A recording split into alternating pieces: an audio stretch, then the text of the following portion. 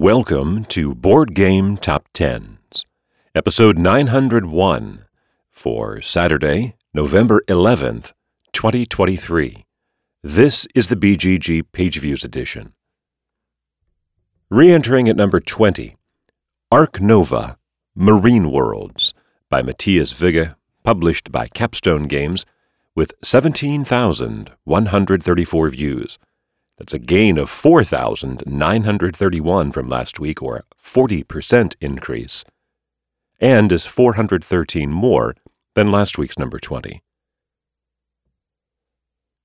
Climbing back up 4 to 19, Oathsworn by Jamie Jolly, published by Shadowborn Games, with 17,244, 110 more than the Ark Nova expansion, and a gain of 7%. That is a recurring theme in this week's episode, as overall, the view totals are higher than they were last week. A lot of games are getting fairly significant increases in views from last week. For example, jumping back up 11 to 18, Hegemony by Barnabas Timoteo and Vangelis Barhiotakis, published by Hegemonic Project Games, with 17,704, 460 more than Oathsworn, a gain of 28%. Climbing 3 to 17, Terraforming Mars by Jacob Frixelius, published by Stronghold Games, with 18,065, about 360 more than Hegemony, and a gain of 8%. Down 1 to 16, Spirit Island by R. Eric Royce, published by Greater Than Games, with 18,446, about 380 more than Terraforming Mars, and a gain of 41 views, or half of 1%.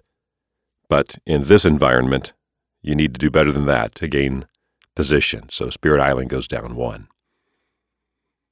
Down 4 to 15, Sky Team by Luc Raymond, published by Les Scorpions Masqués, but with 18,698, about 250 more than Spirit Island, and a decline of 19%. About 1,400 views spans Sky Team to the Ark Nova expansion from 15 to 20. There's a gap of 2,400 between 15 and 14. After 2 weeks at number 17, climbing to 14 is Brass, Birmingham, by Matt Tolman, Martin Wallace, and Gavin Brown, published by Roxley Games, with 21,116, a 19% increase. This is the highest position Brass has seen in a couple of months, going back to early September. After popping back into the top 10 for a week, down from 10 to 13, Dune, Imperium, by Paul Denon, published by Direwolf, with 21,498, about 380 more than Brass, and a decline of 7.5%. And following Dune down, also after popping in for a week, also down 3 to 12, Septima by Robin Hegedus, published by Mindclash Games, with 24,351, 2,800 more than Dune, a gain of 3.3%, and yet it loses 3 positions. Re-entering at number 11, Ticket to Ride Legacy by Rob Davio, Matt Leacock, and Alan R. Moon, published by Days of Wonder, with 24,398, 47 more than Septima, and about 2.5 times what it had last week. There are just 2 new entries in the top 10 this week, and we've heard from the 2 that fell out. From 9 to 12, Septima. From 10 to 13, Dune, Imperium. Number 10, Spirit Fire by Eric D. Johnson, Tom Matson, and Mark Neidlinger, published by Orange Nebula, with 26,518 views. It's about 2,000 more than Ticket to Ride Legacy. It is a decline of 36%, as it falls from number 3 down to number 10, but it's more than 3,000 views more than last week's number 10. Number 9, Heat by Asger Harding Granerud and Daniel Skjold Petterson, published by Days of Wonder, with 27,272, about 750 more than Spiritfire, and a gain of 2%, and yet it loses 2 positions. Number 8, Arc Nova by Matthias Wigge, published by Capstone Games, with 30,147, close to 3,000 more than Heat, a 21% increase. That's 5,000 more than it had last week, and yet it only manages to hold position. Still, that big increase in views, largely attributable to what we saw back at number 20, the Marine Worlds expansion. Number 7, Apiary by Connie Vogelman, published by Stonemaier Games, with 30,337, only 190 more than Arc Nova, and a gain of 68%. This is one of our 2 new entries. It returns after 3 weeks away and charts for the 3rd time.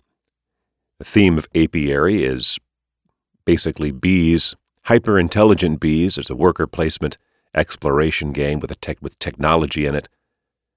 Let's talk about the journey of Apiary here on the chart, going back 8 weeks to where it debuted at number 1, and then the next week it fell to 13, the week after that into the 30s or 40s somewhere, then back to 23, then jumped all the way back to number 3, before falling right back to number 22, 27, last week up 11 to 16, this week up 9 more to number 7. Number 6, The Old King's Crown by Pablo Clark, published by Eerie Idol Games, with 30,964, about 600 more than Apiary, and a big decline of 51% as it tumbles from the number 1 spot down 5 positions. Number 5, Voidfall by Nigel Buckle and David Turchi, published by Mind Clash Games, with 33,005, about 2,000 more than the Old King's Crown, and a decline of 11% as it gives away a position for the 2nd week in a row, from 3 to 4 to 5, falling to the lowest position it has seen since re-entering the top 10 back on August 26th, when it was number 7. Number 4, Dune Imperium Uprising by Paul Denon, published by Direwolf, with 34,359, 1,300 more than Voidfall, and a pretty significant decline of 39% as it falls from the runner-up position down 2 spots. Number 3, The White Castle by Sheila Santos and Israel Sendrero, published by Devere, with 41,656, more than 7,000 clear of the new Dune, a gain of 16% as it surges back up. I remember a few weeks ago the White Castle spent a couple of weeks at number 1, non-consecutively, down to 5 last week, now reversing course and going back up 2 positions with that 16% increase in views. In fact, not far off the number 1. These top 3 games are pretty closely tied together.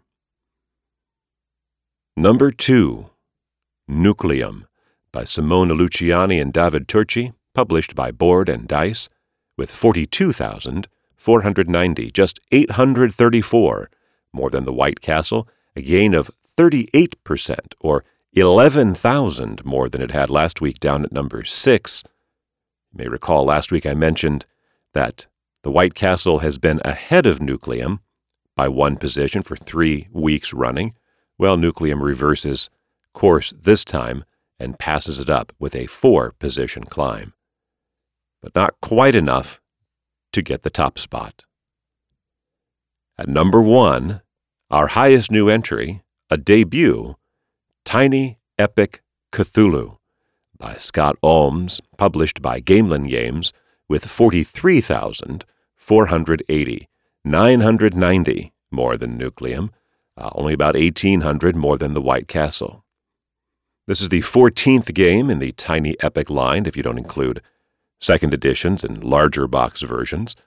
This one is cooperative, clearly has a Lovecraft theme, Cthulhu, and, quote, innovative bag building and push your luck, unquote, mechanisms. Plus, they are advertising the fact that it has a spinner.